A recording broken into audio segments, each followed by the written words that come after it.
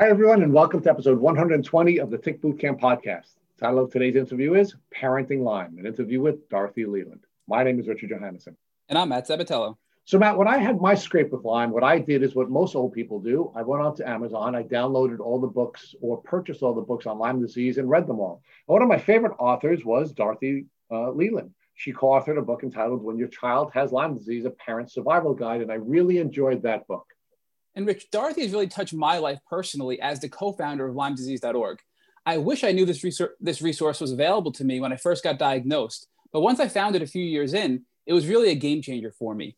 LymeDisease.org provides such great research information, tools to help you discover alternative treatments for Lyme disease, and also gives you a place to find other people in the Lyme community that you can relate with and talk to about the Lyme experience.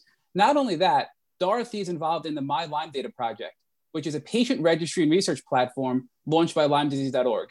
Using big data research tools, it allows patients like me to privately pool my information about my Lyme experience and share with others to help them.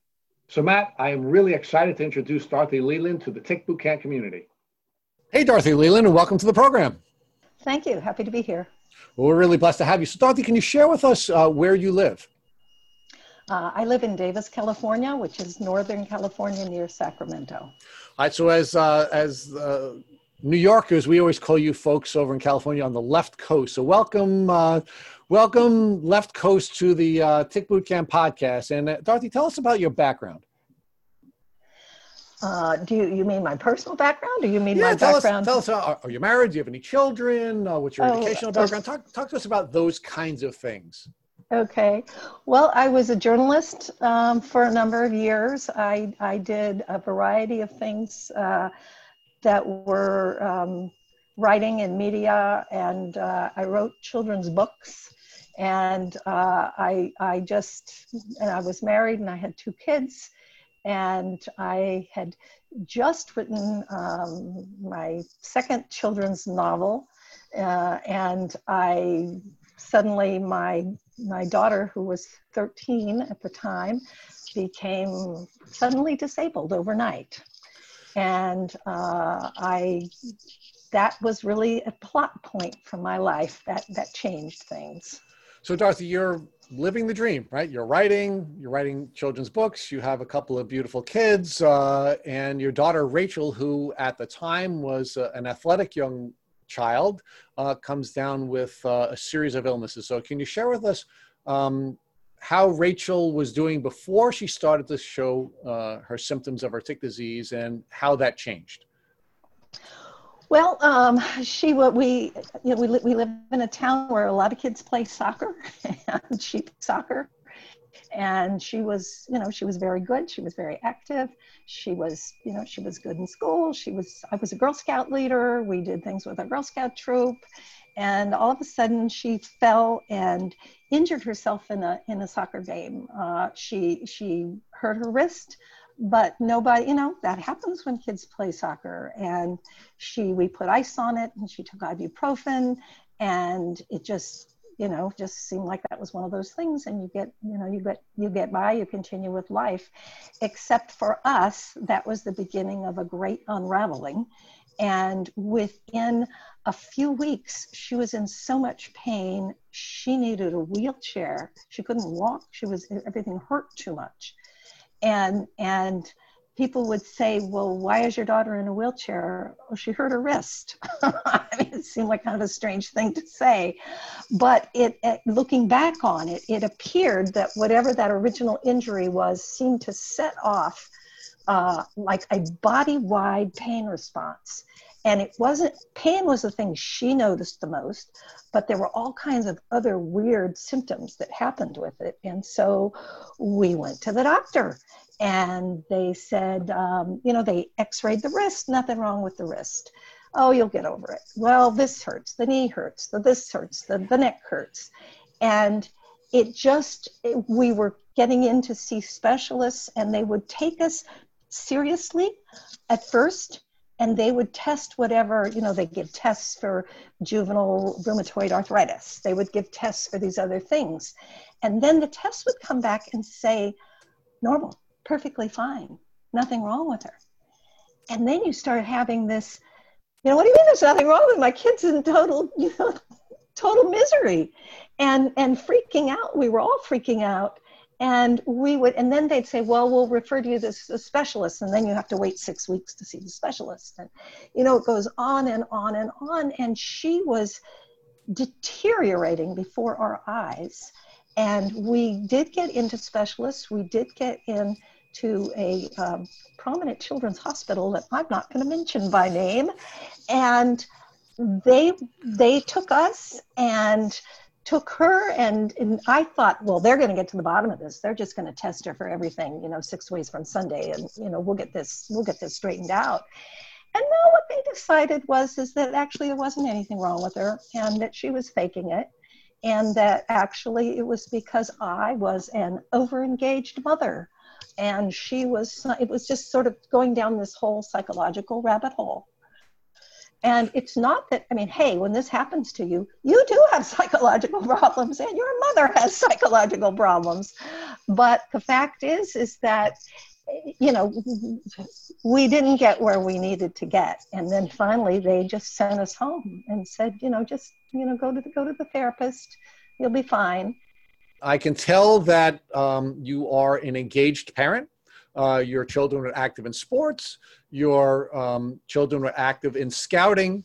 So you were in fact, you were accused of being an overly active mother, maybe a helicopter mom, they might have called you at that time. And I'm wondering, as an active mom, what you knew about tics and what you knew about Lyme disease at the time that your daughter first started to show her symptoms of what you now know to be her tick disease. Well, that's easy. That's a big fat zero in terms of except for I started Googling things.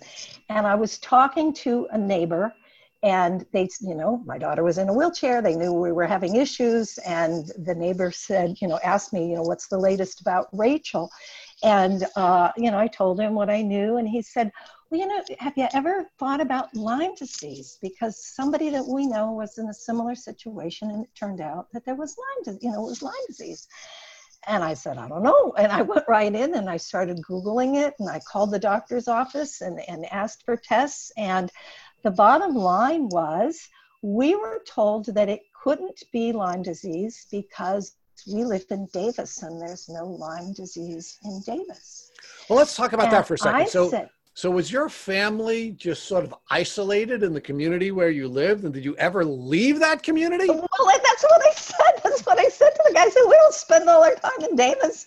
We've traveled. I was a Girl Scout leader. We went camping and, hiking, lots of places that I now know have ticks. But see, one of the things in California, and it's not just California, but California is a big one, is that they just say, even the CDC, says, there's, you don't have to worry about ticks in California. There's ticks there. There are ticks. Actually, I have to say, I had never seen a tick before. I was not aware of them. But there was not a consciousness of it. So Dorothy, let's stay with that for a second. So we're now talking about 2005, and yes, you're clearly a very educated woman. You are a journalist who would be well aware of world events. You're a scout leader. You're a mom, yet you didn't have any information that you could transfer to your children that would allow them to be safe from ticks and Lyme disease, correct? Correct. Absolutely correct. And that is one of the reasons that I ultimately got in, which I know I'm getting ahead of the story, but that's eventually because I got involved in doing the things that I got doing, because what do you mean nobody knows about this? But Dorothy, let's explore another piece of your story, and that is you're an educated person of means who has health insurance and the capacity to bring your daughter to some of the top doctors in the state of California, including a children's hospital that shall remain nameless. Yet no one diagnosed your daughter with Lyme disease, but one of your neighbors, through what we call bro science, did properly diagnose her very early on in this process. Yeah, well, or pushed, pointed us in a direction. pointed us in a direction that nobody else was doing, That was correct, though. I was going to say when we were at this, famous children's hospital, I had been doing, at the time, we didn't even have, like now you could have your laptop or something while you were there in the waiting room. That didn't exist. But there was one computer that was available for families to use, like in sort of a little library or something in the hospital. And so when my daughter was sleeping or whatever, I would go down there and I would, be Googling stuff about, Lyme disease and whatever. And I asked, because I was coming up with this once my neighbor mentioned it. And I do have to say that at one point we insisted, and they gave us a test that I now know is lousy. And they said, oh, no, she doesn't have it. She's negative on the test. And when I even asked them, like for more information about the test, it was like, oh, well, they didn't know anything about the test. They just knew it was negative. And so anyway, it was actually written in my, so I was asking these doctors at the hospital about, Lyme disease and these things that I was learning. And when you leave the hospital, they write up a report, becomes part of your records. Many people don't get it. Maybe now you can get it online, but there you had to, if you wanted a copy of it, you had to send a self-addressed stamped envelope someplace and pay something. And I got a copy of the report afterwards, and it was written that the mother had an unrealistic idea that her daughter had Lyme disease. That was one of the things that they wrote in there, because I had asked about it. I mean, if I thought she had polio and I said, is there any possibility she could have polio? Would they have written that in there, that I had asked a question about it? I was looking for, for anything I could find. Anyway, it was overwhelmingly, it was a very frustrating, lonely experience where I felt like I didn't have anywhere to turn. And then when we got home, and we were, 'cause my daughter was there for a month, and when we were all back home and they had basically, kicked us out, what shall we do? And finally I contacted an acupuncturist in our hometown that I had some knowledge of before. And I went and talked to him just myself and said, do you know anything about this? And he said, well, I'll bring her in and we can, this or that. And we brought her in, and he talked to her for a long time, and he turned to me and he said, I think she has Lyme disease. He said, but I am not prepared to deal with it. And so you have to find somebody that can, that can help you with this. And so that gave me another direction. And then the thing that really helped the most at that time for me as an information source was online patient support groups. And there's a lot more of those now because, as I say, Facebook didn't exist. And, it was called LymeNet. It's still there, lymenet.org, org or com, anyway. And there was also California Lyme. There was a network of support groups for, California Lyme, New York Lyme, whatever. And California Lyme, I talked to those people and they said, you find this information, it's a variation on what you're doing with your podcast. You're finding people that have already been with it, been dealing with it, and they give you some suggestions. And that's how we found a doctor. We found an ILADS doctor. I don't know anything about ILADS before that. We found an ILADS doctor who was a couple of hours from our house, which isn't too bad in the Lyme world. Some people have to travel a lot further than that to get to somebody that knows something. And actually, that was only 9 months from when she first started showing symptoms to when we actually got a Lyme diagnosis. And I realize now that that's actually a very short time. And many people go years of going to doctors and taking tests and dealing with all this stuff, and the family falling apart, and because it is very hard on the whole family. I have a son too, and blessedly he was not ill, but I think he sometimes, years later, somebody said, somebody that knew me from the Lyme world happened to meet him and said, gee, I didn't know Dorothy had a son. And he said, yeah, I'm familiar with that. But we can laugh about it now, but when a child is so sick, when one family member is so sick, the resources of the family tend to revolve around that person. And that doesn't mean that the other family members don't still have needs. It doesn't mean that at all. But, it's very hard. Many families are in that situation. It's very tough. Dorothy, I'd like to revisit a couple of issues that you discussed with us just during the last couple of minutes. And the first is that you went through the traditional medical process and you were failed at many, many steps. So one of the things that I want to highlight that you didn't discuss yet, but I understand from having read your book, is that some of the doctors actually prescribed medications, for example, that had a negative impact on your daughter. Not only didn't it help her, but it actually exacerbated the problem. So let's just talk about that. So you're a middle-class mom with resources, you have a child that was healthy and then crippled during the course of a very short window of time. You start bringing her to traditional doctors and you can't get a diagnosis. It's clear that she has Lyme disease because many other people who are outside of the traditional system are diagnosing her or suggesting that that's a path you need to examine. And it's one of the things Matt and I talk about all the time. Like, we see Lyme very clearly. We meet people all the time and say, you need to get tested for Lyme disease because we know what the symptomology is, right? But the people in the traditional system not only fail to diagnose her, but they even actually do some things that exacerbate her situation. So let's talk about the doctor who you first treated with, and again, we'll allow him to remain nameless as well, who refused to diagnose her with Lyme and actually treated her with some medications that exacerbated her situation. Yeah, well, it was a specialist that we were referred to, and we went in, and he said that she should get started on prednisone immediately because she had juvenile rheumatoid arthritis. And I didn't know anything about juvenile rheumatoid arthritis. This guy is an expert. So far we're at a point where we're trusting people, and they said. So we said, okay.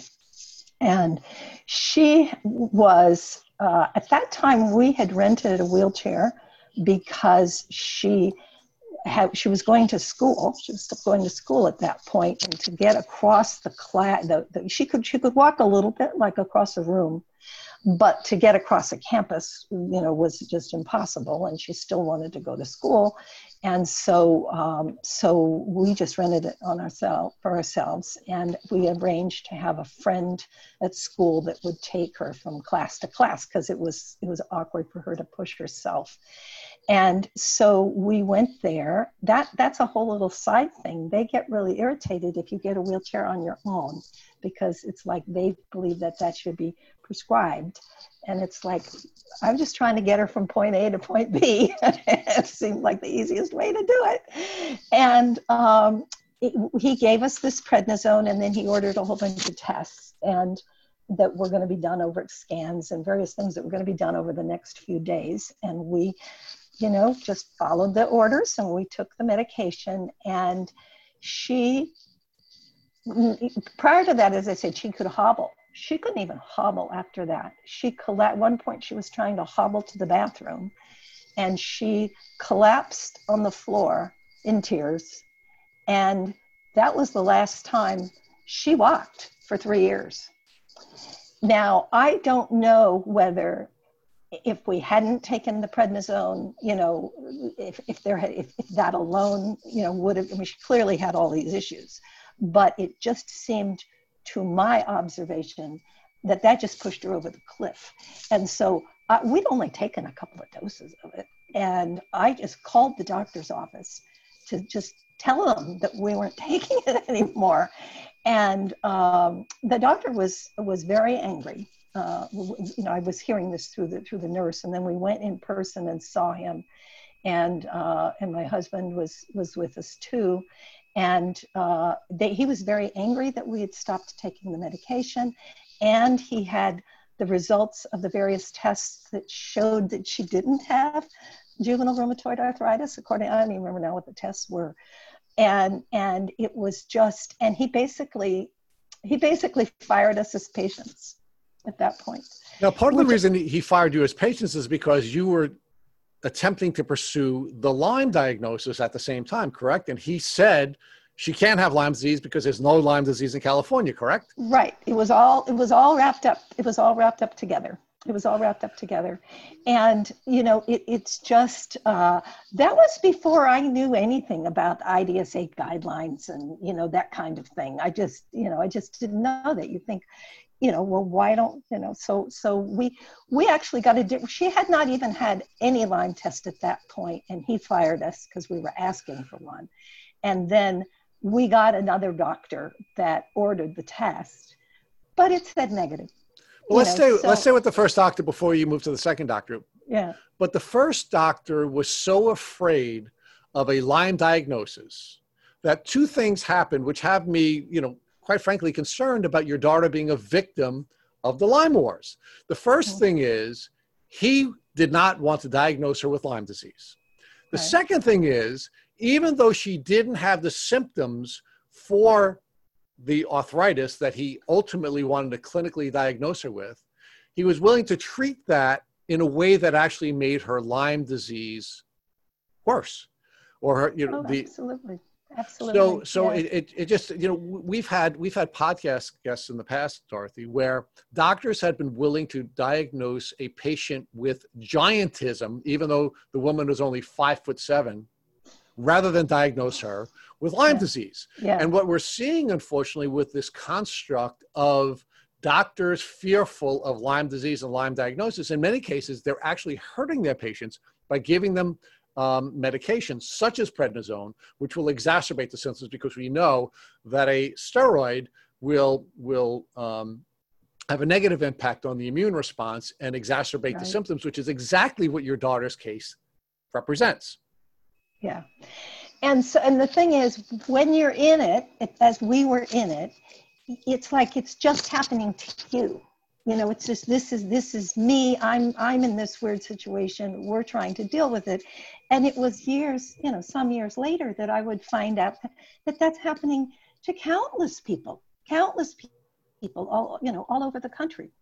And one of the things that really, I wrote the book that we'll get to in a moment.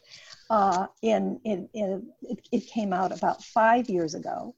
And at that time, even though I was talking to people all around the country and stuff for input for that, I hadn't really gone back east in the context of Lyme disease until after the book was out. And I went and did kind of a little book tour and talked to different, Lyme groups and things like that. And one of the things that stunned me was that people that live in Connecticut and Massachusetts have the same kinds of experiences. I thought it was, because it's in California and they say, well, there's no Lyme disease in Davis, or whatever.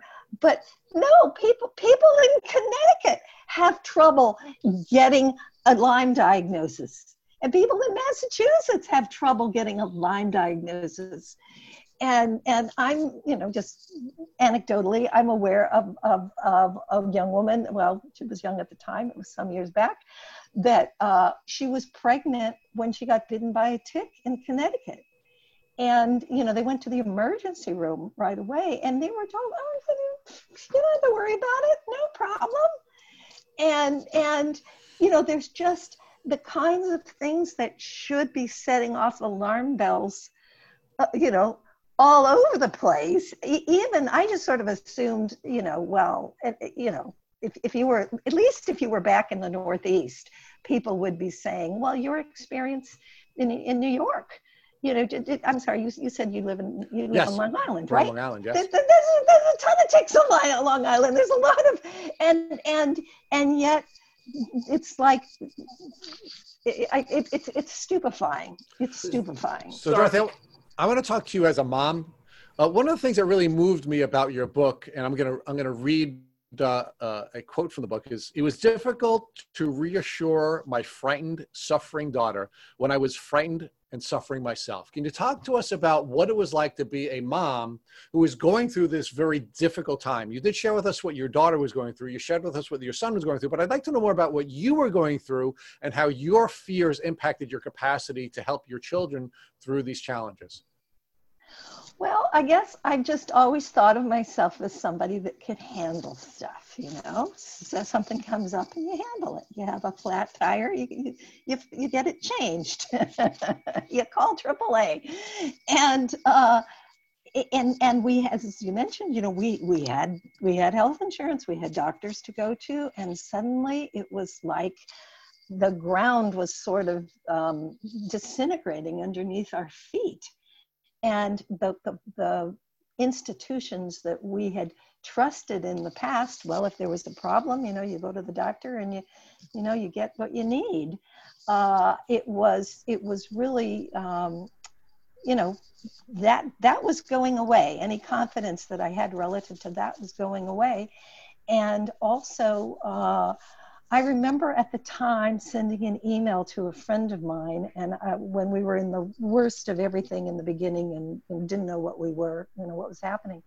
And I said, those old cartoons where they show a train racing towards the gorge and the bridge is out and the train is going to go over. I said, that's what I feel like. We're on that runaway train and the bridge is out and we're going to go over the cliff and there's nothing we can do about it. And that was just so difficult. And it was, through that time that I started finding, I somehow found LymeNet, I somehow found California Lyme, because there wasn't anybody pointing you to it. You had to find it. And then you would talk to somebody online, and they'd say, oh, they had a child that had a similar situation. I was gearing towards the ones that were dealing with children. I mean, there's plenty of adults that were saying things about themselves, and that was useful too. But I would, when my daughter was asleep, I would go into the computer and I would just, use the search thing, the search engine on LymeNet, and I would look up all these keywords and medications and whatever, and find out things that people, that anybody else had said. And that was my lifeline. It was like, oh, there are people that get through it. And I remember one of the things I found online, it was a couple of years old at the time that I saw it, but it was an interview that the Washington Post had done with the author Amy Tan. And, she lived in California and New York or wherever, somewhere back east. She sort of divided her time between the two places. And she said, when she was in California, and she had lots of different problems than what we had. She had a lot of, she was having hallucinations and all kinds of stuff.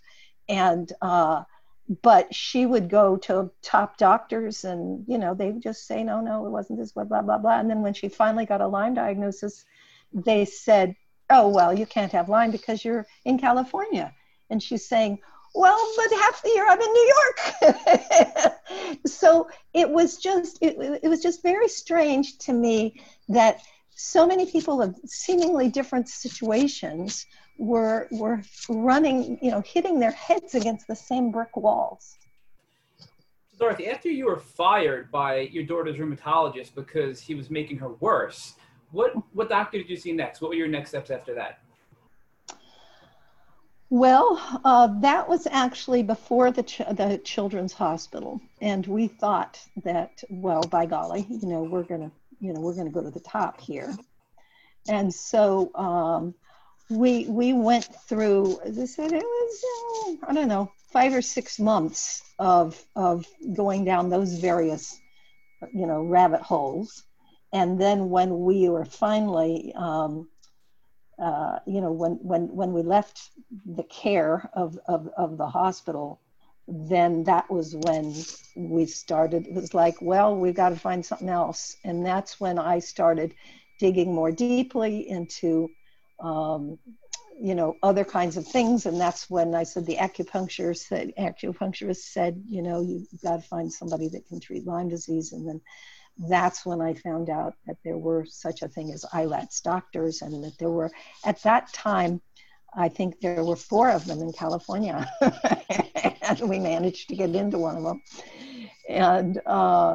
And it was just, and then that's a whole, you know, once you start getting on that, then you hear about things that you wouldn't have heard about before. And, you know, we tried hyperbaric, and we tried, you know, lots of alternative treatments in addition to things. And, you know, they're really, go ahead.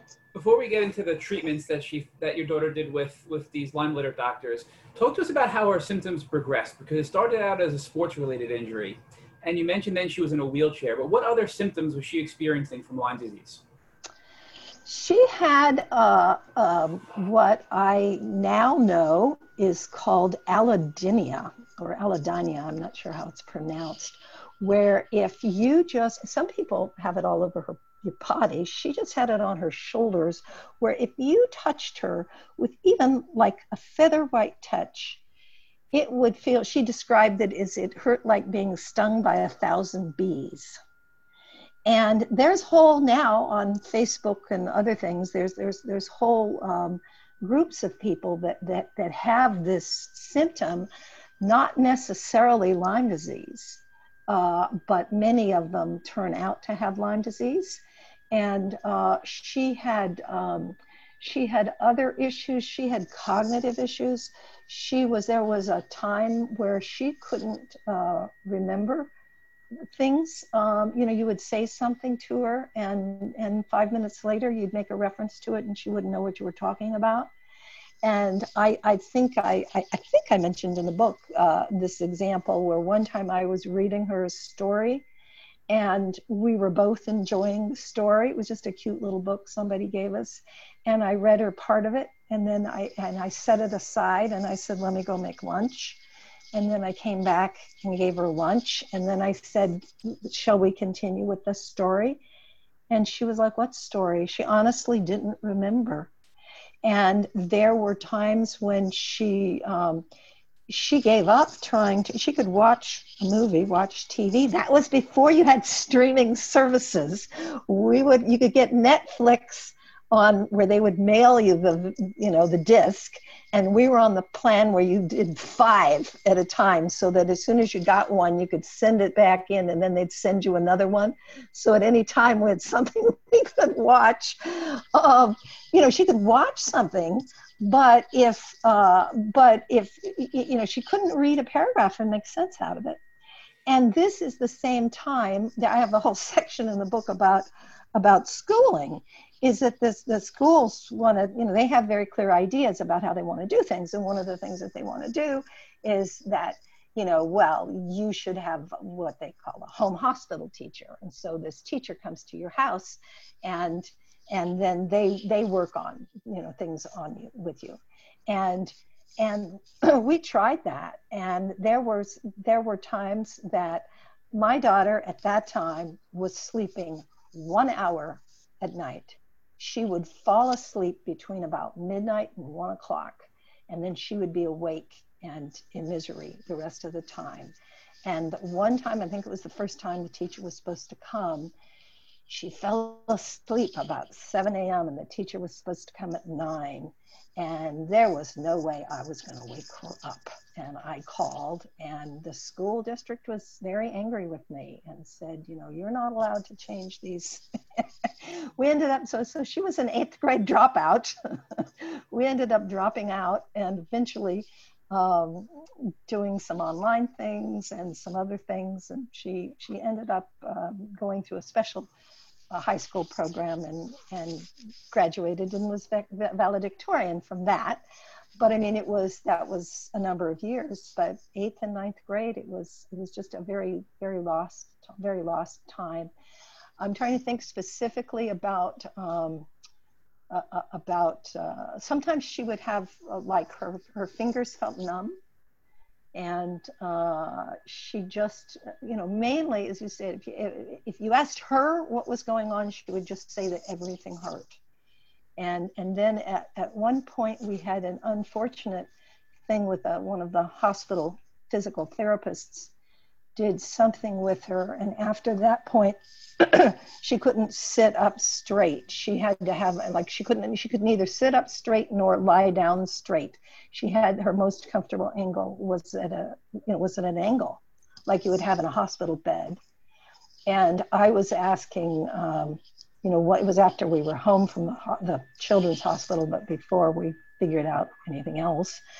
And I was asking the physical therapist, maybe we should get her a hospital bed. And they were like, oh no, don't do that. That's just catering to her.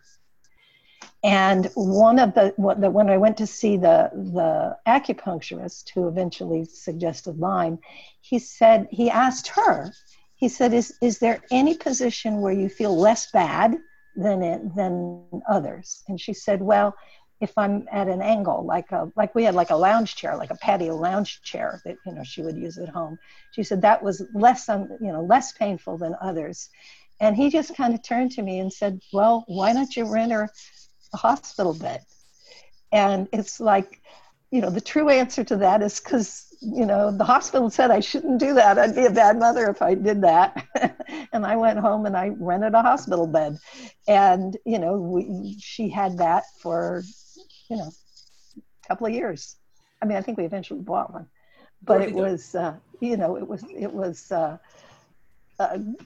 anyway, lots of strange things, but cognitive things and emotional stuff of being, that's a real depressing situation to be in anyway. And then, what may have, Lyme disease, can organically cause depression as well.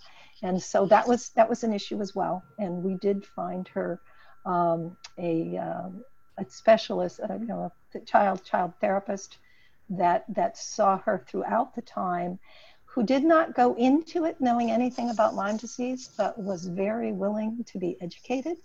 And she ended up being a good partner and, in the healing process, and actually now sees Lyme patients in addition to others, because she's acquired some knowledge about it.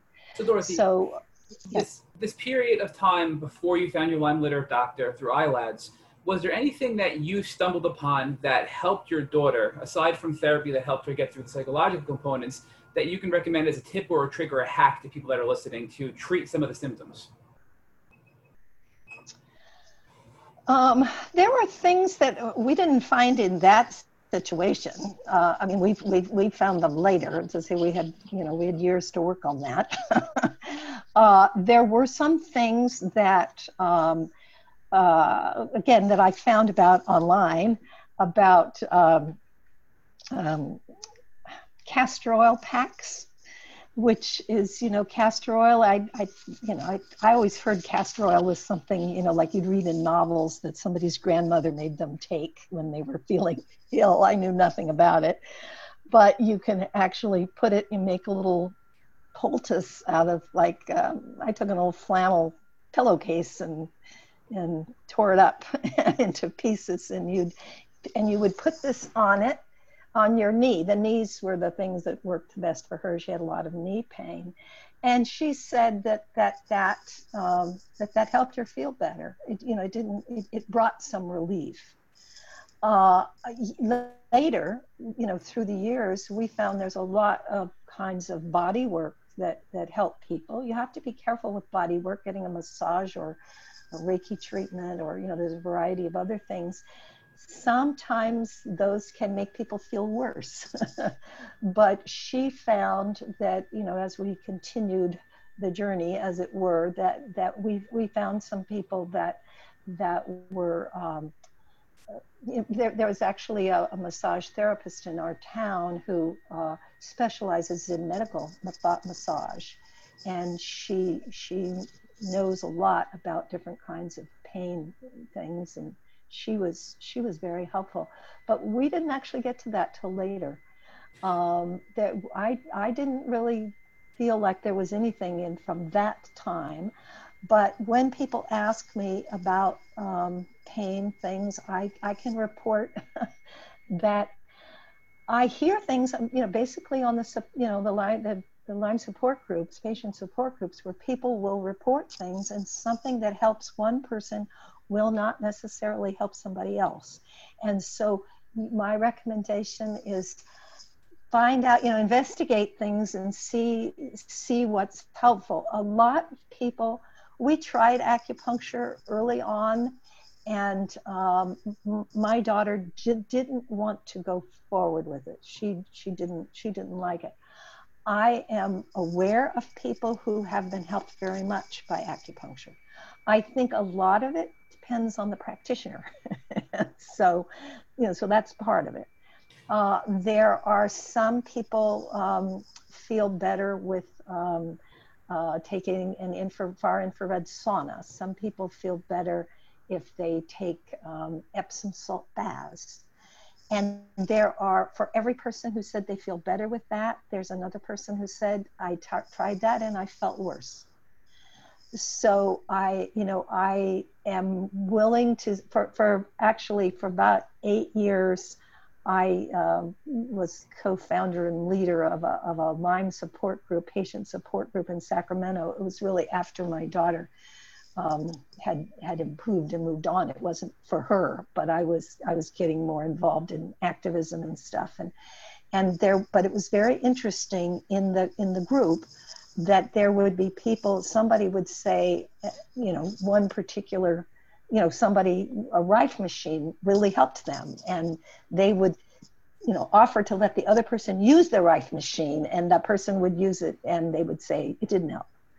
So it's one of the things in My Lyme Data, the program that we'll maybe talk about later, but is collecting information from different people. It's like, what helped you? What made you feel better? Not very many people, and it wasn't necessarily talking about pain specifically, just different kinds of symptoms.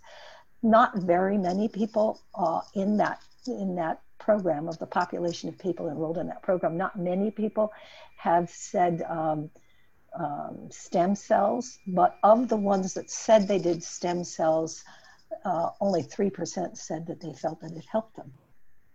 And so Dorothy, I'm sorry to interrupt. So you said of all the people who tried stem cells that participated in that study, which is around 13,000, only 3% said they made them feel better? I think there were only 300 people in the whole group who said they had tried stem cells. And of those 300, 3% said it made them feel better. Wow. Now, it was not, these are just people, there's probably people that have taken stem cells that have not enrolled in this program.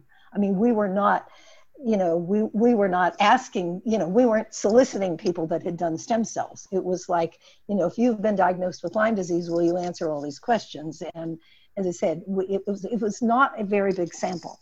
And so I'm not saying, I'm really not making any conclusions over that. It's just that's, I would say just anecdotally, I have, I've just through the years heard from a lot of people about different kinds of symptoms and treatments. And some people, one woman that was in the Sacramento support group for a number of years was very ill and had done all of the stuff with ILADS doctors and all kinds of things. And she would seem to be getting better, and then she would relapse. And she ended up going to Peru and working with a shaman.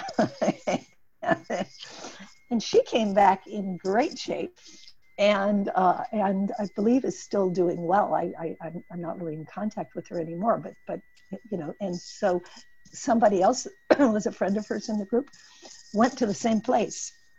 She helped her, and she went down there, and they went to the same shaman, did the same treatment, and it didn't help that woman at all.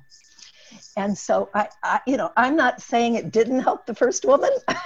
It's just that I hear so much of that what helps one person doesn't necessarily help somebody else. And that's one of the crazy things about this. So Dorothy, it really is trial and error in the Lyme community, because as you pointed out, what works for me may not work for your daughter. So talk to us more about your ILADS Lyme literate doctor who finally diagnosed your daughter with Lyme disease. Once you received that diagnosis, what was the treatment plan for your daughter, and how did it work out?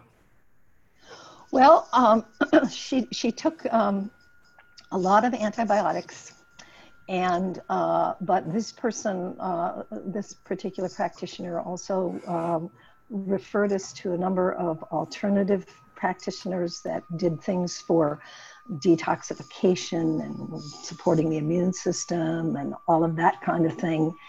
And the real game changer in terms of my daughter's pain level was a specialized chiropractor who actually we got to ourselves. It was not through our ILADS doctor. And he specialized in upper cervical, there's a phrase for it, upper cervical techniques, basically. And it was amazing. She had been in terrible pain and in a wheelchair for 3 years. And we worked with this guy for a couple of months, and she was largely pain-free and walking after a couple of months. Now, she continued to, she still had Lyme disease and Bartonella, but everybody with Lyme disease and Bartonella isn't racked in pain in a wheelchair. So it was dealing with certain kinds of symptoms. And she continued with that chiropractor for a long, it wasn't just like, okay, we do this and you're done. It was, sort of a, continuing process. But that was a huge part. That was a huge part of her, of her getting well. And part of it was that, as I mentioned before, to her mind, everything was, I hurt so much and I can't walk. And so, yes, she had other things like mental, cognitive issues and things like that. But to her mind, it was just, I hurt so much and I can't walk. And also the allodynia, where you couldn't even touch her, I couldn't touch, nobody could touch her shoulders for, I hadn't been able to give her a hug for 3 years. And the allodynia continued beyond the time that she was otherwise pain-free and walking, but eventually that cleared up. And it's the same with the work with the chiropractor. He said, we just got to keep doing this. And he described it as she was in a situation where the pain switch was stuck in the on position. And by realigning the body and, doing things that would get to the point where the body would turn the pain switch off. And darned if that didn't happen. And yet she continued to have issues, and she got to a situation where she really, if she was feeling better, and she would try to get off the antibiotics. And as soon as she got off the antibiotics, it was like it would all come back. Things would just, she wasn't back in the wheelchair, but the pain and a lot of things like that. And so it was a long process. She's been off antibiotics for years now, but she was on them for years before. And so, Dorothy, there are problems that come from being on antibiotics too long. Yes. So on that note, Dorothy, so your daughter was on antibiotics, supplements, and other treatment options from this Lyme literate doctor, and using those tools with the with the chiropractor, she got the pain relief, right? Now, right. When every time you took her off the antibiotics, you mentioned the pain would come back still with the chiropractor. Is that correct? Right. And so now, it was the antibiotics were doing something, and whether it was what we think it's doing or it's doing something else. The antibiotics were doing something, and she did.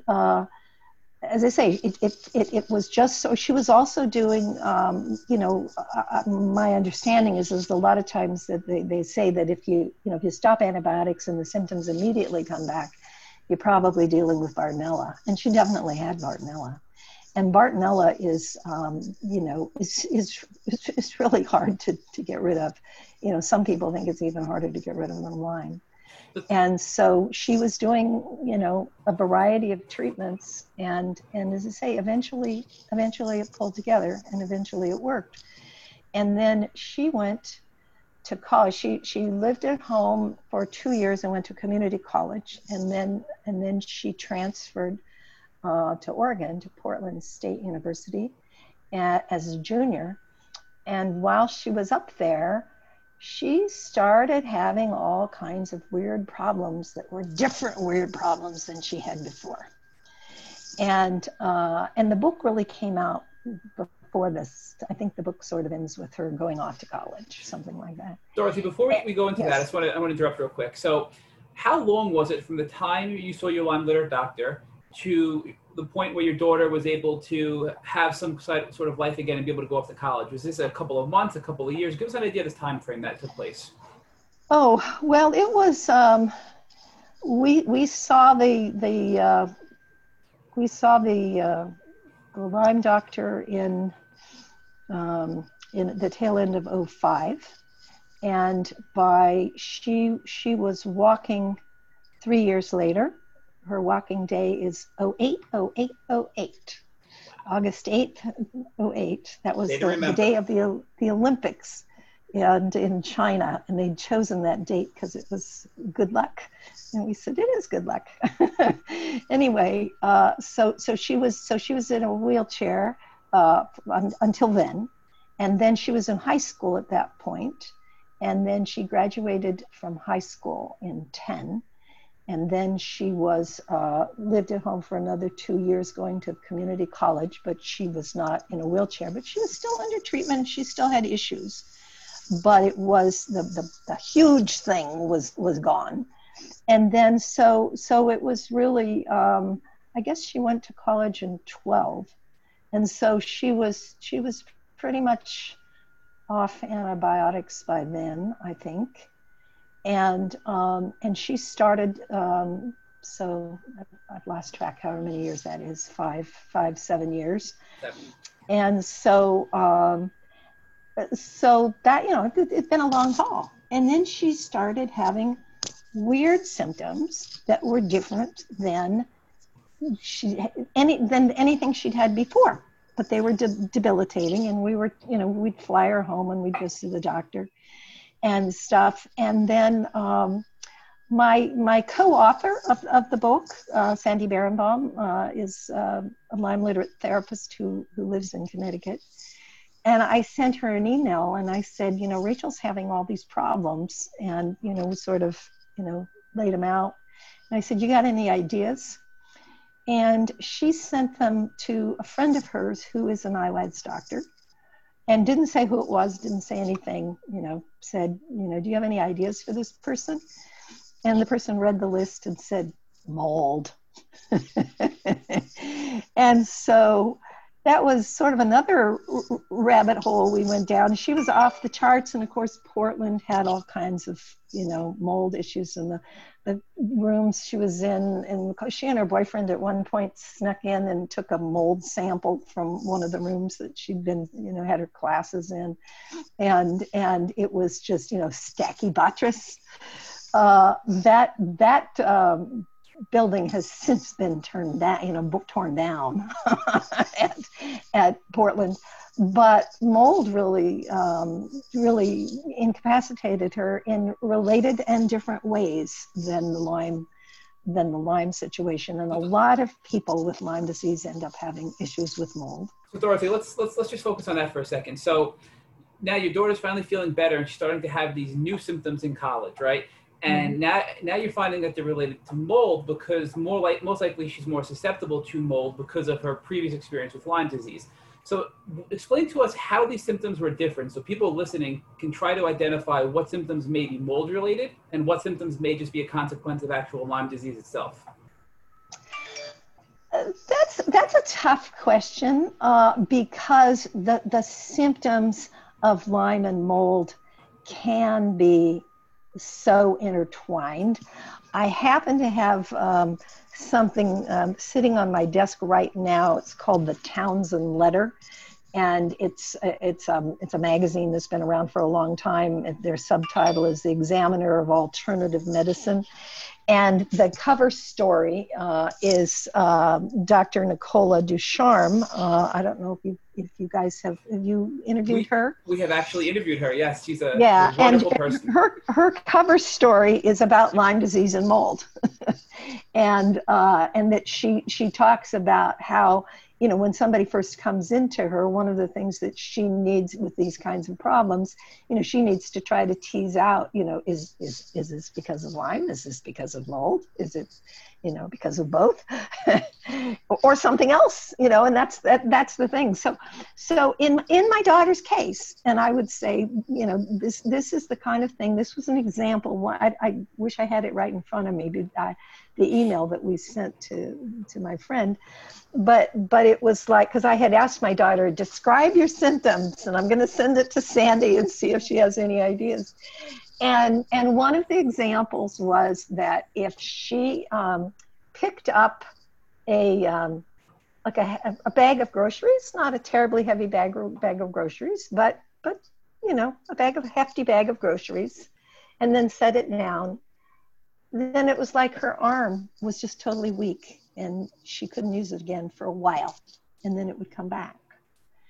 And there were similar things like that. And she went to some of the specialists up at Oregon, and, you know, they you know, did a neurological this and something else that and everything, and that she didn't have all of these awful things that it might be, but nobody knew what it was. And then when we started going down the mold office, you know, rabbit hole, it's not a rabbit hole, it's just a windy path. When we started going down the mold windy path, that we just realized that there were a lot of things that were, you know, she may have had mold, you know, mold might have been part of her issue before, except that where we live, you know, isn't like Portland. It's, you know, it's a hotter, drier, you know, kind of thing. And so maybe, you know, you just didn't have this, you know, heavy duty Stachybotrys mold in the basement of an old building in Portland State, you know. And so it took her quite a while to go through the mold treatment, but it did ultimately help. And then sorry to interrupt again. I just want to ask you, what was the treatment for the mold illness? I'm sure a lot of people listening are curious to know what your daughter did to heal and recover from the mold exposure. Well, one of the things that you have to do is you have to avoid it, you know, so you have to make sure you're living in a place that's clean and you're avoiding places that are moldy. And it got to the fact, you know, to the point where she had a real sensitive nose. She could walk into a room and say, "Oh, there's mold here," and turn around and go back. You know, that they say that there's mold sniffing dogs, but I think a lot of mold patients kind of learn that for themselves. You know, it smells like that, I got to get out. And she had her place. She was living in an apartment, and she had it tested, and it was okay.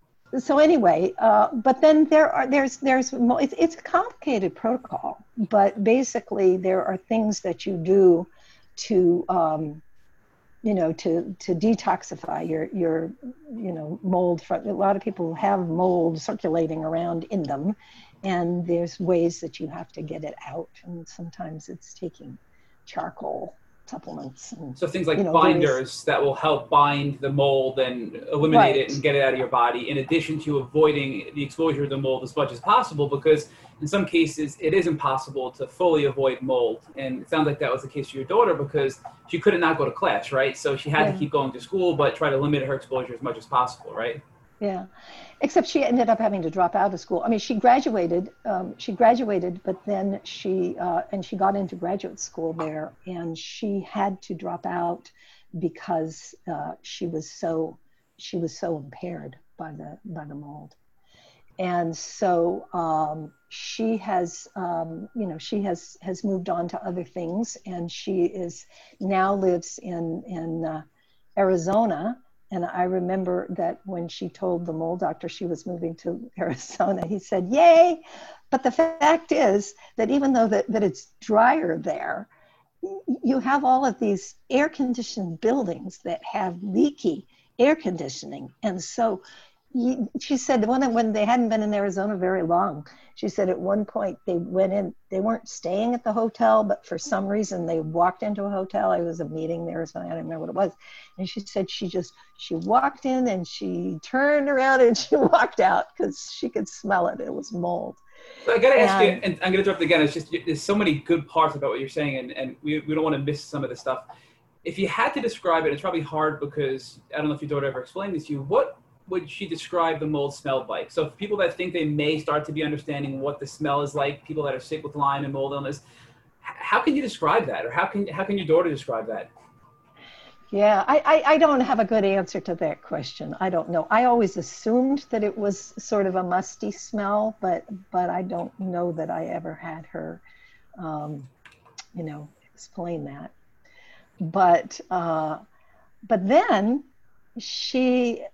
it was just because and it didn't even, while she was still up in Oregon, at one point, she woke up and couldn't see out of her left eye. And it turned out, she described it as looking like there was a gray Frisbee in front of her eye, but she could see color around the edges, but the gray Frisbee was most of it.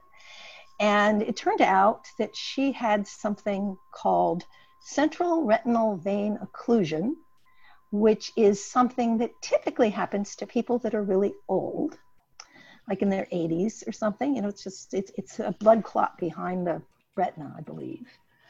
And she, anyway, we later found in consultation with our ILADS doctors and others that actually happens a lot with people with Bartonella.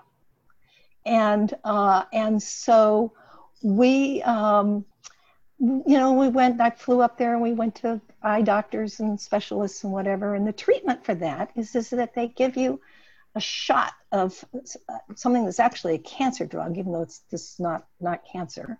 Give you a shot in your eyeball, which doesn't sound charming to most of us. And that they suspected that she would have to have treatments every month or two for about a year or two till this cleared up. Okay, and then I started talking to my network. And it turns out that there are studies that show that hyperbaric oxygen treatment is helpful for this situation. And so she had actually had hyperbaric as part of the Lyme thing. And that's one of those things, some people have wonderful results, some people have no results, some people are in the middle. We were kind of in the middle to the low end. We didn't feel like there was much of a response to hyperbaric when she took it initially for Lyme disease. When she took it for the eyes, she had her eyesight back after 5 treatments. And she had one shot before we did the hyperbaric, from the other eye doctor. And when she went back, and this was a top specialist, Oregon, one of their big places there. Anyway, stopping saying names. But she went back to him and said, yeah, look, I did the, look, I can see. And she told him about the hyperbaric and everything. And he said, well, I'm really glad you could see, but I just want you to know that the hyperbaric didn't have anything to do with it. It was because you had the shot of Avastin. But he's the one that told us that she was going to need 10 or 12 shots. So anyway, I said, I'm happy she has her eyesight back. I don't care whether maybe it's a combination of the two. I don't know. And so that was, that was before that happened before the identification of the mold problem. And so this kind of thing I hear from Lyme patients a lot, that these things come up, weird conditions come up. And if somebody hasn't given a study about it, there's no place in there that says, oh, this is going to happen.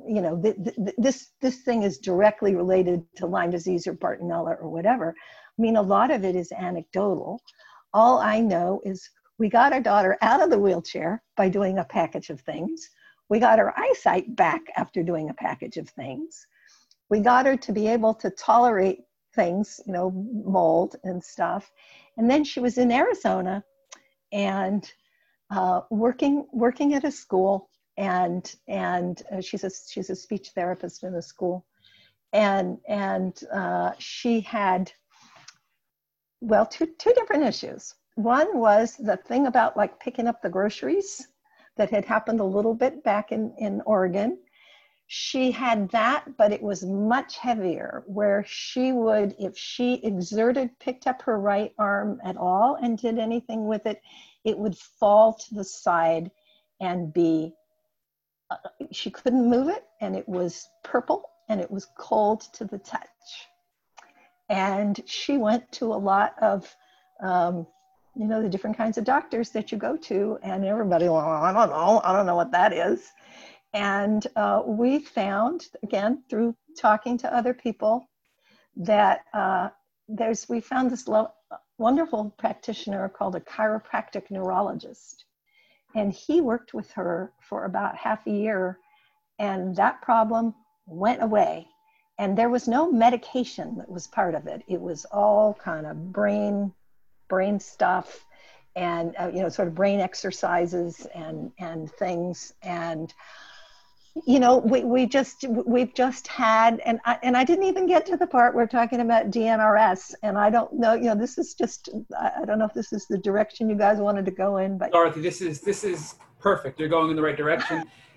And we want to explore, though, this neurologist you just described, because your daughter wasn't able to really move her arm, had almost no muscle or ability in use of her arm. And it would come back. It would come back. It would be like she would do something with her arm, and then she couldn't use it for like a day or something, and she would be incredibly tired, and she would just have to go to bed. And then the next day, it would be like it came back, and it was all right until the next time it happened. And it was just that I had never even heard of chiropractic neurology, but it is apparently somebody becomes a chiropractor, and that's, I don't know, 4 years or whatever it is, and then they do an additional 4 years of training in neurology. But they are not MDs. They do not prescribe medication. And they have things. I went to one of her appointments with her once, and they had, one of the things is like they had her with right next to a mirror, and that she was supposed to do certain kinds of movements while she was looking in the mirror. And I had just watched a television show, I think it was Grey's Anatomy, where they had somebody doing something like that. It's just part of the storyline where they were doing these mirror images, and it had to, I don't even remember the details, but it was like, oh yeah, that's that thing I just saw on TV. And it's fascinating. And I talked to the doctor about it, and he does not treat Lyme disease. I mean, he's not somebody that you would go to be treated for Lyme disease, but he treats a lot of people who have Lyme disease, and they have these issues where it's just, he said, because I was saying, well, can you explain what this is? And he said, well, it's probably an oversimplification, but he said one part of the brain isn't adequately talking to another part of the brain. And we just have things that we have, we have ways of fixing that. And there, some of the things were homework she would do at home, where she was supposed to put like dots, like little sticky dots on her arm, and then look in a mirror, and like not looking at the arm, not looking at the arm itself, but looking in the mirror, do certain kinds of movements. And I can't explain it more than that, but there's just things of using the brain differently. And I can show you, she's made videos. She did a thing where she interviewed the doctor about this, and he has it on his website. But you ought to interview her. she's had an interesting experience.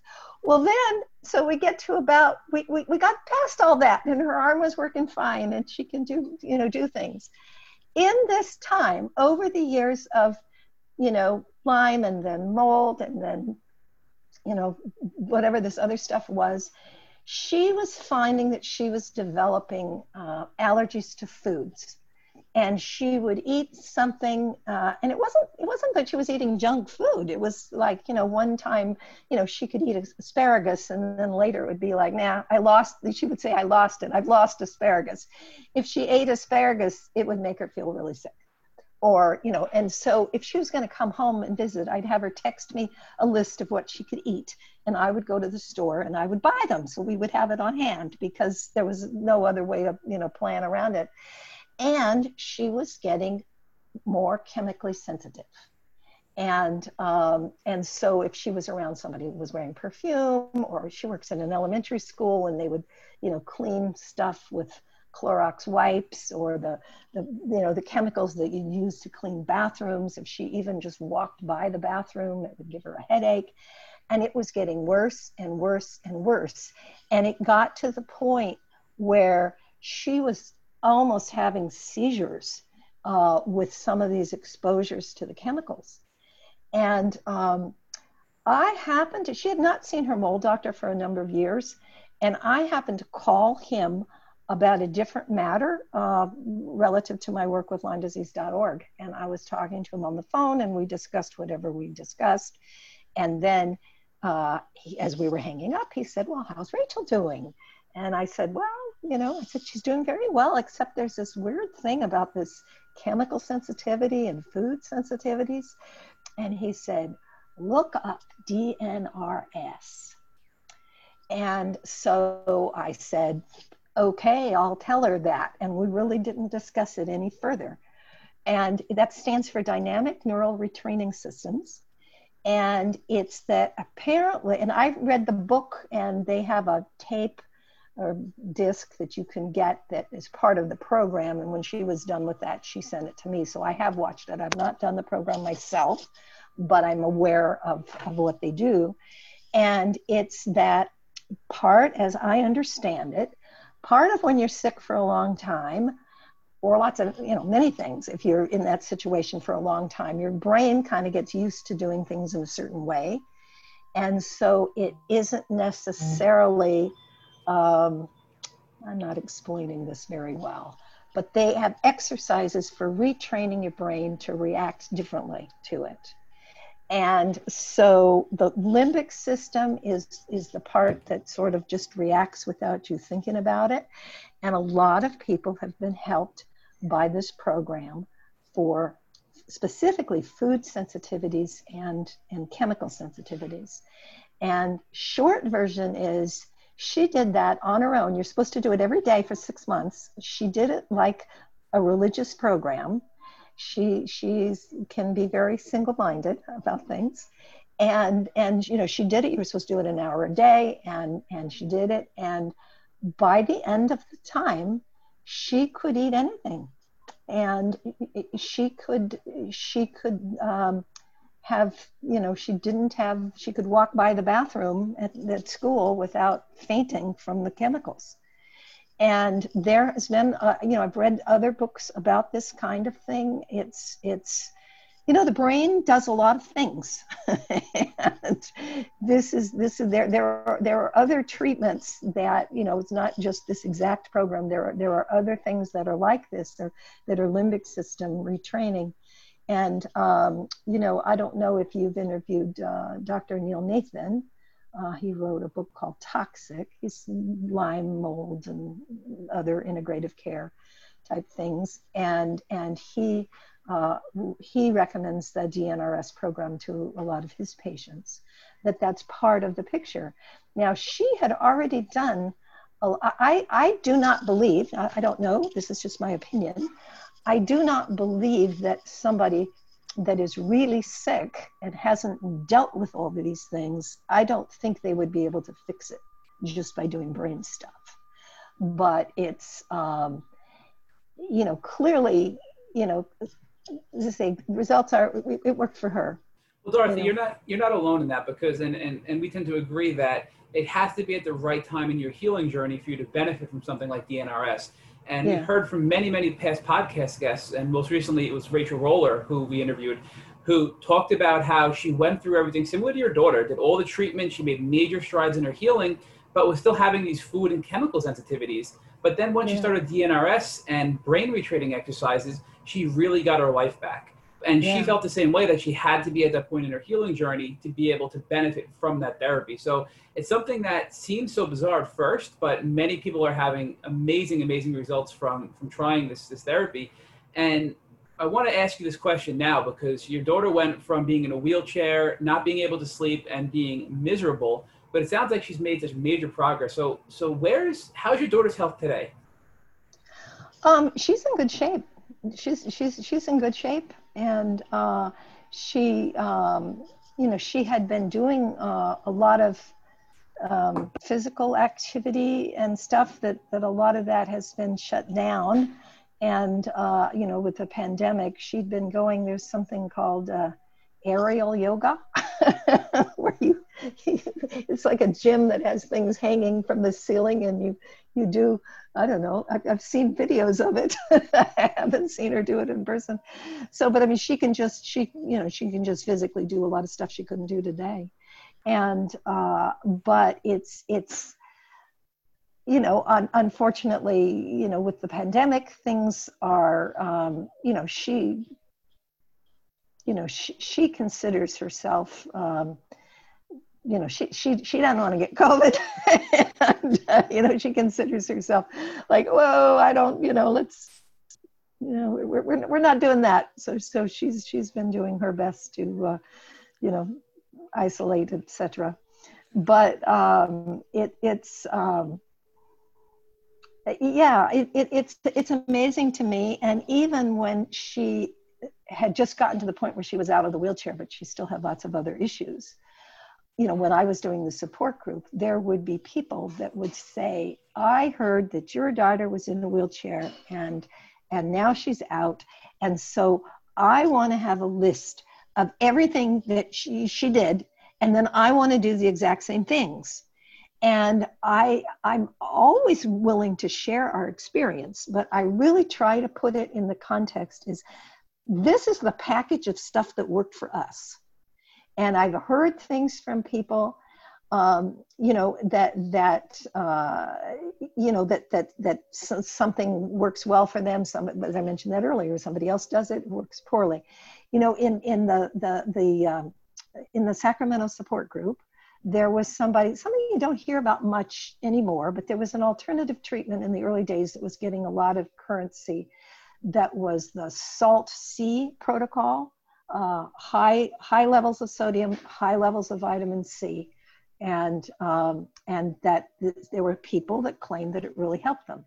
And there was a fellow that in our group that had Lyme for years, had Lyme before it was a thing. Had been bitten by a tick and had health problems before, it had ever been identified as Lyme disease. And later, anyway. So he tried the SALT-C protocol, and he said that it helped him amazingly. And he came to the group and he told people all about it. And I said, hey, I know him. I'm glad he found something that helped him. And another woman in the group talked to him about it and went home and tried it. And she ended up in the hospital. And she had undiagnosed liver problems. And apparently this thing is the wrong thing to do for undiagnosed liver problems. And I don't know anything more about it than that. But as I say, two people that I've known for a long time, and she ended up being okay. But she, that I have respect for both of them, and they both did it, and they got totally opposite results. Same thing happens with antibiotics. Some people say, boy, they just put me on that thing and then I was good to go. And other people, no. And so it really is important for people to, do their own work, figure out what works for them, try things a little bit before you try it a lot. and find out, you know, that I have no personal experience at all, but there's you know, there's a lot of people that are having good results with disulfiram. And what I would suggest to anybody that asks is there are some Facebook groups for people that are on disulfiram, specifically disulfiram for Lyme. And I would recommend that somebody get on there and really get to know them and talk to them and figure out what you're doing. And if you decide to go in that direction. I don't give people treatment advice. You know, I don't tell them they should or shouldn't try disulfiram, but I'm happy to tell people that I think they should do their research before they do something. So Dorothy, it's really wonderful to hear that your daughter's doing so well. So now I have another question for you. And how are you doing? How is mom doing after going on this really, really difficult journey with your daughter? Well, it's an interesting question. When I was in the midst of all of that, and I hear this from other people too, it's like, boy, when I'm done with this fire that's right in front of me, you know, I'm going to do something to fix this situation. And, you know, when my daughter was still in the worst of it, was when I found out online that Andy Wilson was making the movie Under Our Skin. And they were, they were doing fundraising. That was before GoFundMe pages or Kickstarter or whatever. But they were, circling around and asking people for donations and whatever. And I sent him $100. I'm not going to be. I'm not in a position to be one of his big time donors. But I sent him an email and I said, "Is there anything that I can do for you long distance?" I said, "I can't leave the house." But I said, I remember saying, I'm good with my Google finger. So I said, can you, I said, is there anything that I can do for you? And he sent me a list of stuff, of things that they wanted to research. Just that, can you locate, I don't even remember now what it was. Can you find this? Can you find this? And I went through the list and I found them all and I sent them back. And quickly, like the next day or something. And he was like, "Oh, well, thank you." And then he sent me some more. And so I remember feeling empowered by that. And then when that movie came back, they also gave me, my name is in the credits, and research or something. I don't remember what they said. But I was like, yeah, I can do something. And so that's when, I had long been involved with these online groups. And so one of California Lyme was started by Phyllis Mervine, who's the founder of what's now called LymeDisease.org. At that time, it was called California Lyme Disease Association. And I got to know her through that. And eventually it was like, well, when I got to a point where I could do things more, even if it wasn't so much leaving the house, but I could, sit at the computer and do my own stuff. It wasn't just, just specifically trying to find treatment for my daughter. I just started getting involved with, as I say, first CALDA, now we're called LymeDisease.org. And when then Facebook started in like, 06 or 07 or something like that. And I think I got on it on 08. That was when my daughter started walking and my life freed up a lot. And so, Facebook and Twitter and that was when people were just starting to talk about blogs. That was just a thing. I remember when people were talking about blogs and I was never sure exactly what blogs were. And then that was when the Huffington Post got started, which now is kind of a different thing than it was in the beginning, but that was really groundbreaking. And they had all these collection of blogs in one place. And I remember meeting Lorraine Johnson in person, who's the head of our organization. And I told her, I told her about that when I was looking for information, there wasn't any place to go and get it. Where's this, I want information about Lyme disease. And so we talked about starting blogs. And so we did. It's been 11 and a half years ago. We started the LymeDisease.org blogs, and I started a blog called Touched by Lyme, and Lorraine started something called Lyme Policy Wonk. We now use blogs from guests, guest writers and other people. So we in different categories. Sometimes patients telling their stories, sometimes a researcher, that kind of thing. We also just run news items if something comes out, relative to Lyme disease. And so we started that, and then we started posting those on Facebook and Twitter, and now there's Pinterest and Instagram and all of that kind of spreading out to that. And what's really happened in the beginning, 15 years ago, I could only find one book on Amazon that had to do with Lyme disease. And there was very little information online that had to do with Lyme disease. And I started Google alerts for myself for Lyme disease and co-infections and, all of those kinds of things. And the Lyme disease Google alert, I'd get maybe one notification a week. And now it's the opposite problem. There's so much, I get probably 100 Google alerts for Lyme disease. I probably get 100 listings a day.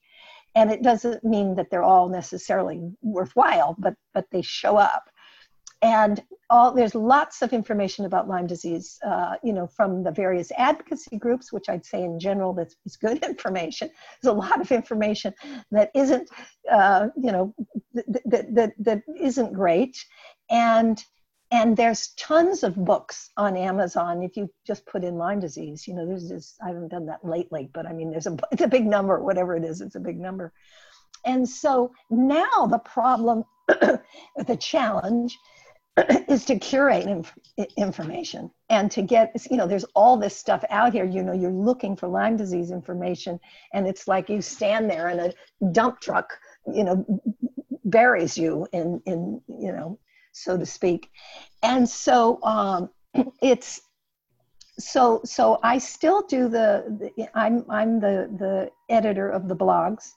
And so, other people may write them, but I choose them and shape them and that kind of thing.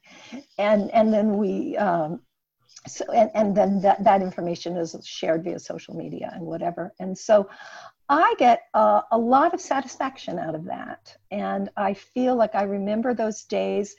Back in 05 or 06, there was a time where Dr. Jones, the pediatric Lyme specialist in Connecticut, was being brought up on charges. And that's later shown in the movie Under Our Skin, for people that might be familiar with that. But I was aware through looking at things on LymeNet that this was going on. And I kept, I wanted to have more information about it, and I would Google it and whatever. And there was no information out there in the universe, seemingly. And so that's one of the things that I have viewed our news blogs and the social media that goes along with it, of pointing things out to people. It's a place where you can go and find out, well, what is happening. And there's still, our doctors their medical licenses are being, challenged because of, refusal to follow the IDSA, the IDSA guidelines. And there are other issues that are coming up. And so it's kind of like, my little media fiefdom, where, we put those things. We cover a lot of the tick-borne disease working group has been going on for, it's in its second incarnation now. And there's a controversy associated with that. And we cover that as, try to, let people know. And the fact of the matter is, more, you keep track of how many hits you get on things. More of our audience is interested when, a celebrity, Justin Bieber had Lyme disease. Those are the ones that really get the hits. And the tick-borne disease working group, not as many hits as Justin Bieber, but the fact is it's still important and it's there. And so that's what I do. And, so Dorothy, let's talk about, and I do want to talk a little bit more about some of the projects at LymeDisease.org. And I appreciate you sharing with us the transition you made into this becoming a huge part of your life. Talk to us about your book, When Your Child Has Lyme Disease, and what inspired you to write that book, and how has that book been received? Because as you know, I'm a big fan of yours because of your book and the strength of your writing and the power of your writing. And I guess even more importantly, one of the reasons why I'm such a big fan of yours is because in most of the interviews that we've done, we have found families torn apart by Lyme disease. And quite frankly, many of the children who have suffered from Lyme disease had been abandoned by their parents because their parents did not believe that they were physically sick, but they were in fact malingering or emotionally ill and refusing to get help. Whereas you went the opposite direction. You're one of the few, unfortunately, where you went from knowing nothing about ticks, never seeing one, nothing about Lyme disease, to now being one of the leading Lyme disease advocates in the country. So talk to us about how you went from where you were to where you are, and what role that played in you developing, I think, the premier guide on how families should come together to defend themselves against Lyme disease. Well, yeah, that's really a loaded topic because families are torn apart by this. I think in our particular case, the fact that our daughter was so young when this is happening, I think that it is easier for the parent to believe, you know, this isn't normal for my child. You know, she needs our help. And go from that place. I hear so many stories from people, particularly that are like maybe in their 20s, or maybe they've already flown the nest, gone to college, done whatever they're doing. And then the parents are like, well, why are you being like this? You know, just get up. And it also depends on, it also depends on how it manifests, because if for many people, the overwhelming symptom is fatigue. In fact, in the MyLyme Data program, I believe that's the number one. You know, we ask people to list we ask everybody to say what are your 3 top symptoms. Doctor, before you go into that, why don't you share with our listeners what the program is and how they could participate, and then let's talk about some of the findings. So let's talk about the program first. Okay. Please. Okay. Well, MyLyme Data was started 5 years ago, 2015. We launched it, and there had never been any program to collect information about people with long-term Lyme disease. There are similar programs that some of them run by the government, some of them run by other research organizations that for, you know, various kinds of cancer or heart disease or whatever, but there'd never been any information about Lyme disease. And so, you know, for starters, you want to know how is it affecting people? And part of this is that the way the IDSA, Infectious Diseases Society of America, which puts out the Lyme guidelines that the CDC and others adhere to, they have always viewed Lyme disease as an acute illness, an acute early stage illness. You just, you know, give them 2-3 weeks of doxycycline and you're done. You know, you're good to go. And so all these people that come back and say later that they have this other problem, they're still fatigued, they've got these other symptoms, they, you know, whatever, it's like, they just say, well, it's, you know, it's not Lyme disease. And so, you know, and so that has really gotten in the way. Why would you do a study of people if you don't accept that their disease even exists?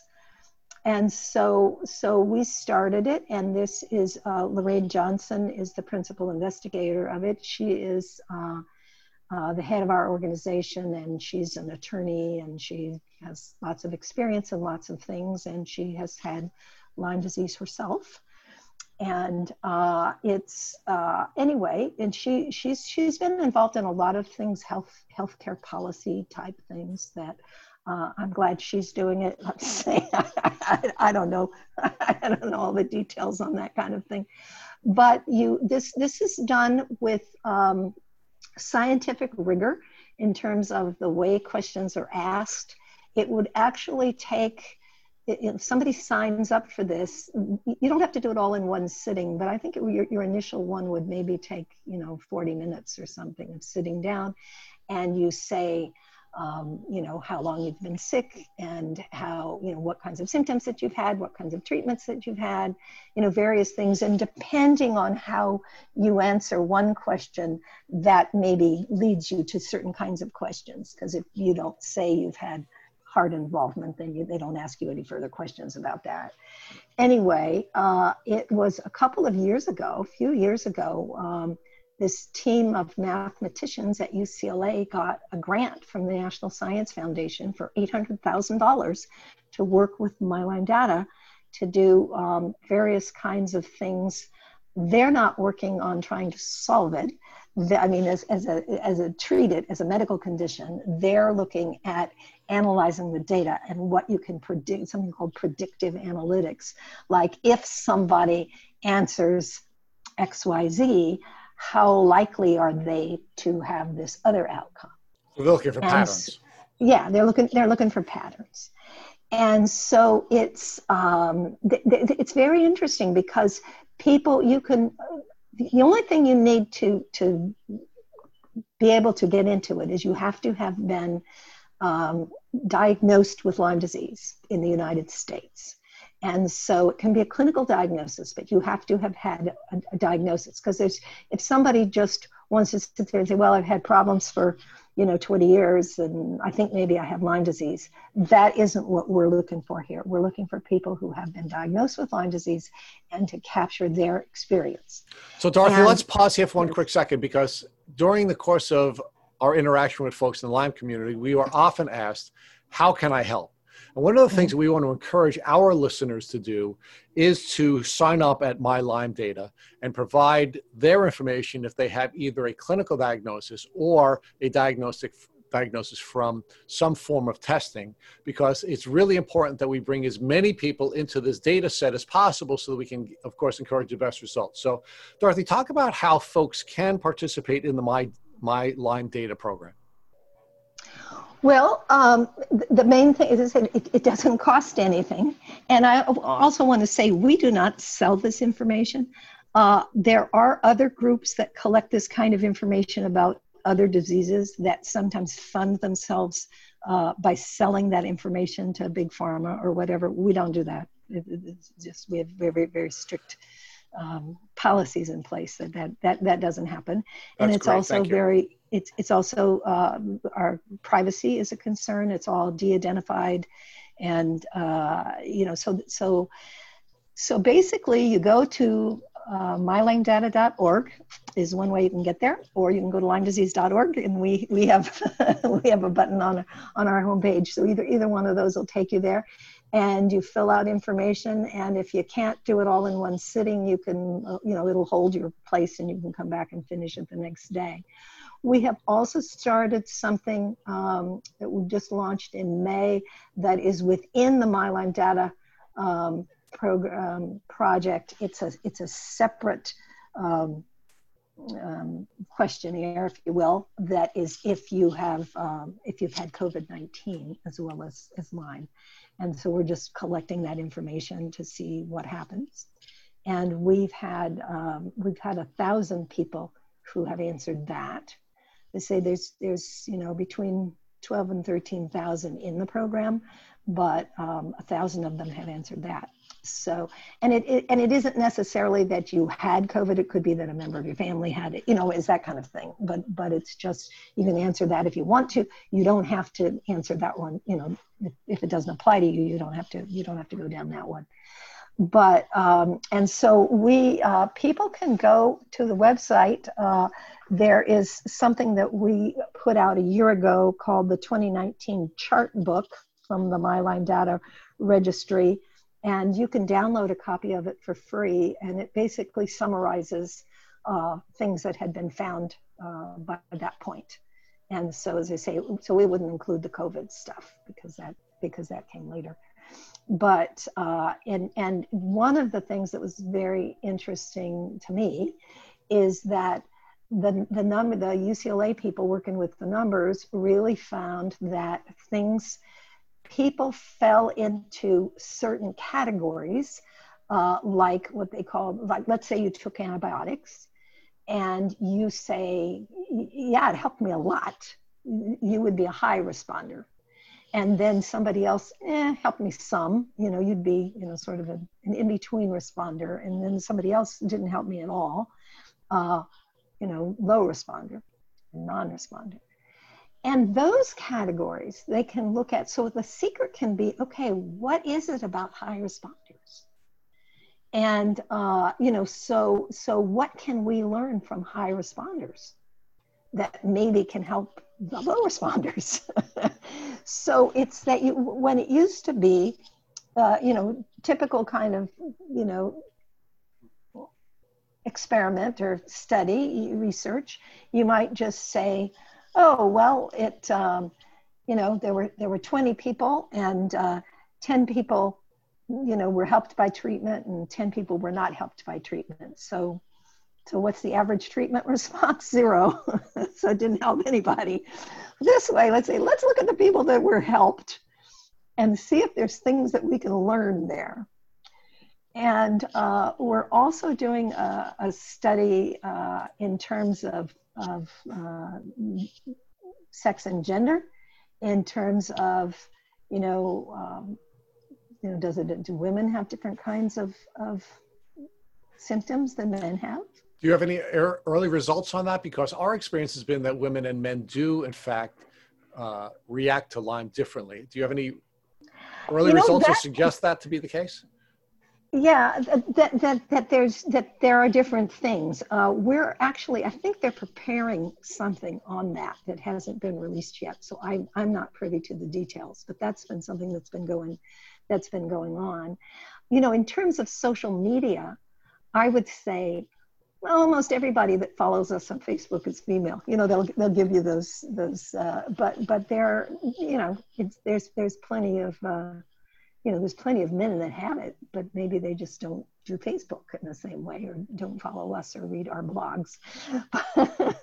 But so there's lots of things like that can be found. And one of the things that's been very gratifying for us is that researchers are interested in this, because this can help suggest research questions. In the past, somebody, maybe they just came up with a research question on their own, a research scientist, because why don't we look at such and such? But here, if you get statistics and what I started to say was that that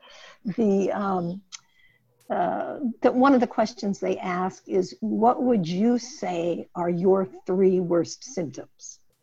And so people say whatever they say on those. And the one that gets mentioned absolutely the most is fatigue. And that's where, I don't even remember the point that I was making earlier, but that's what got us going in this direction. But that fatigue is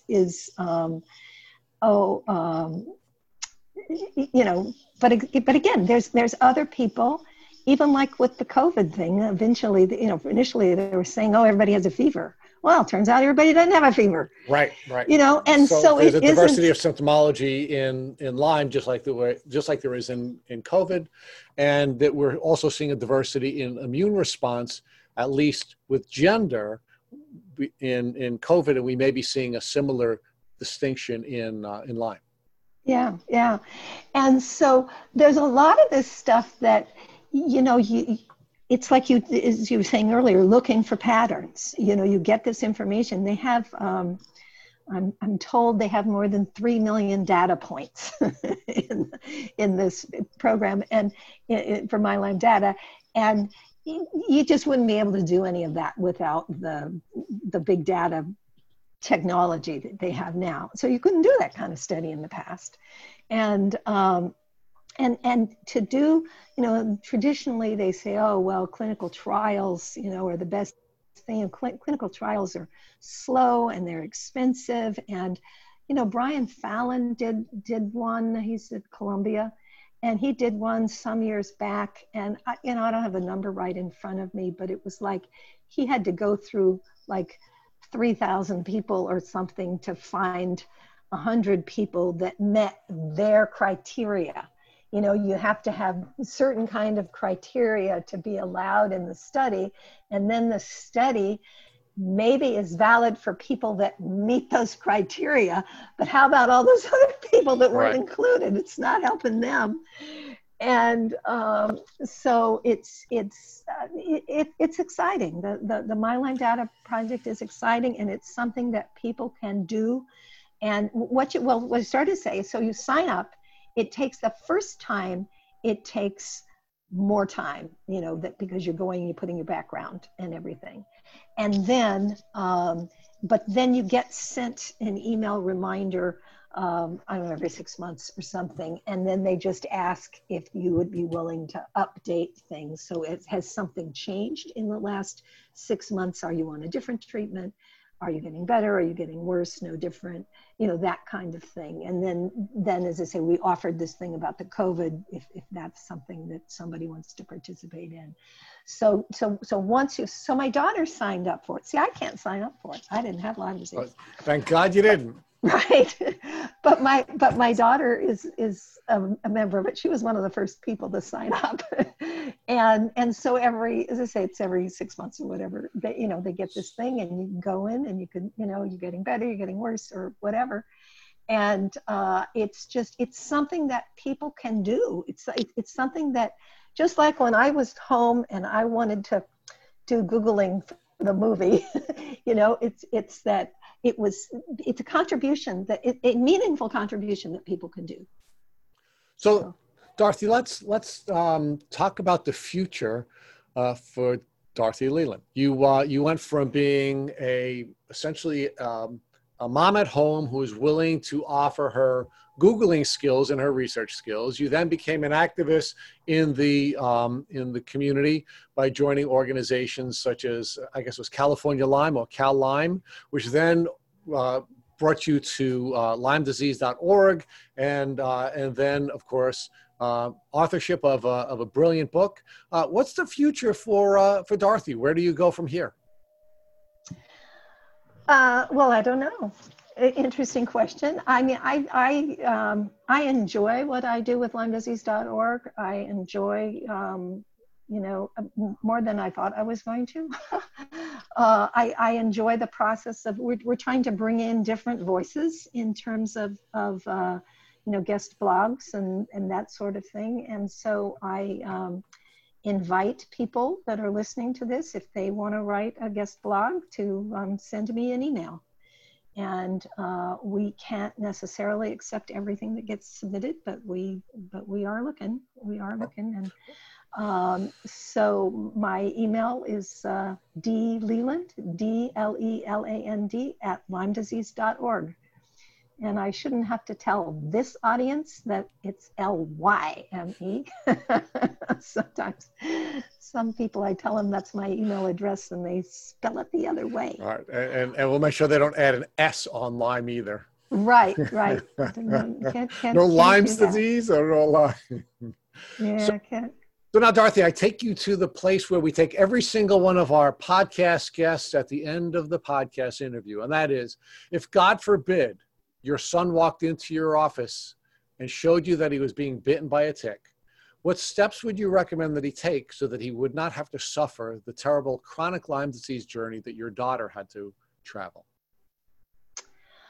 Well, I would have him careful. Also, my son and other people related to me have gotten every kind of insect shield piece of clothing and tick removers and that sort of thing, where it's like, oh no, here she is coming again, giving us stuff like that. But right, so let's assume your son didn't wear all the shields that he would need right. in order to be able to avoid ticks, and right. the tick ultimately did bite him. What would you recommend that he do in that moment so that he wouldn't have to go on a chronic Lyme disease journey? I would recommend that he remove the tick carefully and send it to, there's a number of places that where it can be checked for pathogens. And the only one that I can think of off the top of my head is tickreport.com. But there are others. That's the one that sticks in my brain at the moment. Where you can send it. I think they're listed on our website too, but anyway.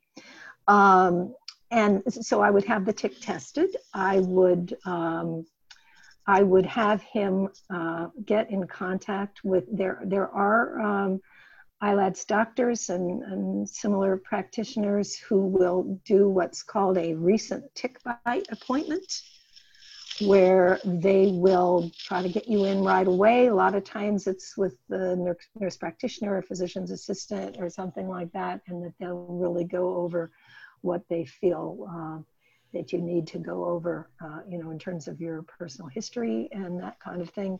I would, again, I hesitate to tell other people what they should take. I would want them to discuss that with the doctor, but I would certainly bring up the issue of, immediate doxycycline, even though it isn't our favorite drug for a lot of reasons. For lots of people, it can be very effective if taken right away. And I think one of the most important things is that people be aware of it. And if you go to your doctor, your typical doctor, certainly around here, will say, no ticks around here, you don't have to worry about that. Oh, you have a tick. Well, no, Lyme disease around here. Well, what if it's not Lyme disease? What if it's something else? Oh, no, we don't have any problem like that. No, not to worry. And I have been told that by different members in my group, support group and stuff, where they call, a lot of medical groups have the advice nurse, and they call the advice nurse, and the advice nurse tells them that no, it's impossible. Still, after all these years and everything, will say it's impossible to get Lyme disease in the state of California. And it's like, one, it's not true, and it's a real, so you just have to recognize that you have to keep pushing. If it was me, myself, I would take doxycycline. And then, but again, I know there are people that shouldn't do that for other reasons, and that there are, I was actually going to go and check, you interviewed Dr. Rowles recently, and I'm not sure what his recommendations might be. I think that there are some alternative recommendations for that. But I said one of the most important things, I think, is that people have to have a high level of suspicion. And instead of this, oh, you'll be fine, don't worry about it, isn't. But in my daughter's case, we were not aware of a tick bite. So tick bites, an awful lot of people, another issue that's just come out, recently, I was reading something about it recently, is Borrelia miyamotoi. Actually, it's a different kind of Borrelia, and it's actually in the relapsing fever category, and not specifically like Burgdorferi, but it gives pretty much the same symptoms as Lyme disease, and it doesn't show up in a test. And so, I you would urge folks to continue to be mindful of their symptoms, regardless of what the testing shows. Absolutely. And the thing including is, the I mean, testing, including the yeah. testing of the tick, because there is the possibility that a tick could be tested for pathogens, but the pathogens that are tested are not going to be the entirety of the pathogens that could be spit into someone, and therefore you may still get sick from Lyme disease, which, by the way, let me ask you this before I let you go. Do you define Lyme disease as a disease that is a consequence of being infected with one bacteria, or do you define Lyme disease as a multi-germ infection? Oh, multi-germ, definitely. It's one of those things that it's easier to say Lyme disease than to say, you know, like Dr. Horowitz says, you know, MSIDS and, you know, that kind of thing, you know, these long names for it. But I think most of us, when we say Lyme disease, we mean the whole, you know, the whole ball of wax, including mold and, you know, some of these other things. And you can also get, you know, you can get sick with something that didn't come from the tick, but the tick lowered your immune, you know, system. And so then you got this other thing on top of it. And I think that that is one of the things that's a big issue, is that traditionally, at least my experience of traditional doctors, is they tend to look at it as like, well, you got bitten by a tick, and then if you in fact got the disease, then you got the disease, and that's the only thing you're working with. When it's like, you can have a whole lot of stuff wrong with you. And getting back to my daughter's situation, you know, the chiropractor that did all the upper cervical stuff with her, you know, I was asking him about that. And he was saying, well, you know, she played sports. She'd done a lot of things. The neck was really out of alignment. And then it made it, the body was less capable. It sort of impaired, that in itself impaired the immune system. Everything wasn't flowing the way it was supposed to flow. And so the infection, he was not saying she didn't have Lyme disease. He wasn't saying that at all. And there's plenty of people that have it and don't have that manifestation of it, you know? And so what package of symptoms is involving one person, you know? And what package of challenges they may have to their immune response, such as in your daughter's case, the cervical challenges that only the chiropractor would have been able to resolve for her. Right. And so it's like, you know, and yeah, it's very, I don't claim, I mean, you kindly referred to me as, you know, sort of an expert or something. I mean, I don't consider myself an expert at all. Well, we do. I mean, yeah, you know, it's that I have some experience in dealing with it, but it's there's so much that isn't known. There's so much that isn't known. And so the My Lyme Data Program is one of the things that we're doing, is we're trying to uncover some of these things. I was just going to mention one more thing about My Lyme Data. We're actually going to separate this out into a separate thing that somebody would only have to do once. There is a way, if somebody has died, if somebody had Lyme disease and they died, not necessarily that they died from Lyme disease, they, you know, could have been a car accident, but somebody that is deceased, and if their family member wants to put information, you know, if they know information about the kind of treatment that they had and whatever, there is a mechanism for doing that as a program. That would just be a one-shot deal. Another wrinkle is that if you have little kids, a parent who is sick, the child is sick, a parent can do it on behalf of the child. Great.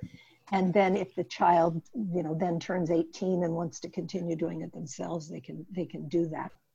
Thank you for listening to the Tick Boot Camp interview with our guest, Dorothy Leland. To our listeners, we have a call to action. First, if you'd like to learn more about Dorothy Leland and her family's Lyme disease journey, please purchase her book, When Your Child Has Lyme Disease, A Parent's Survival Guide, or read her blog titled Touched by Lyme that appears regularly on LymeDisease.org.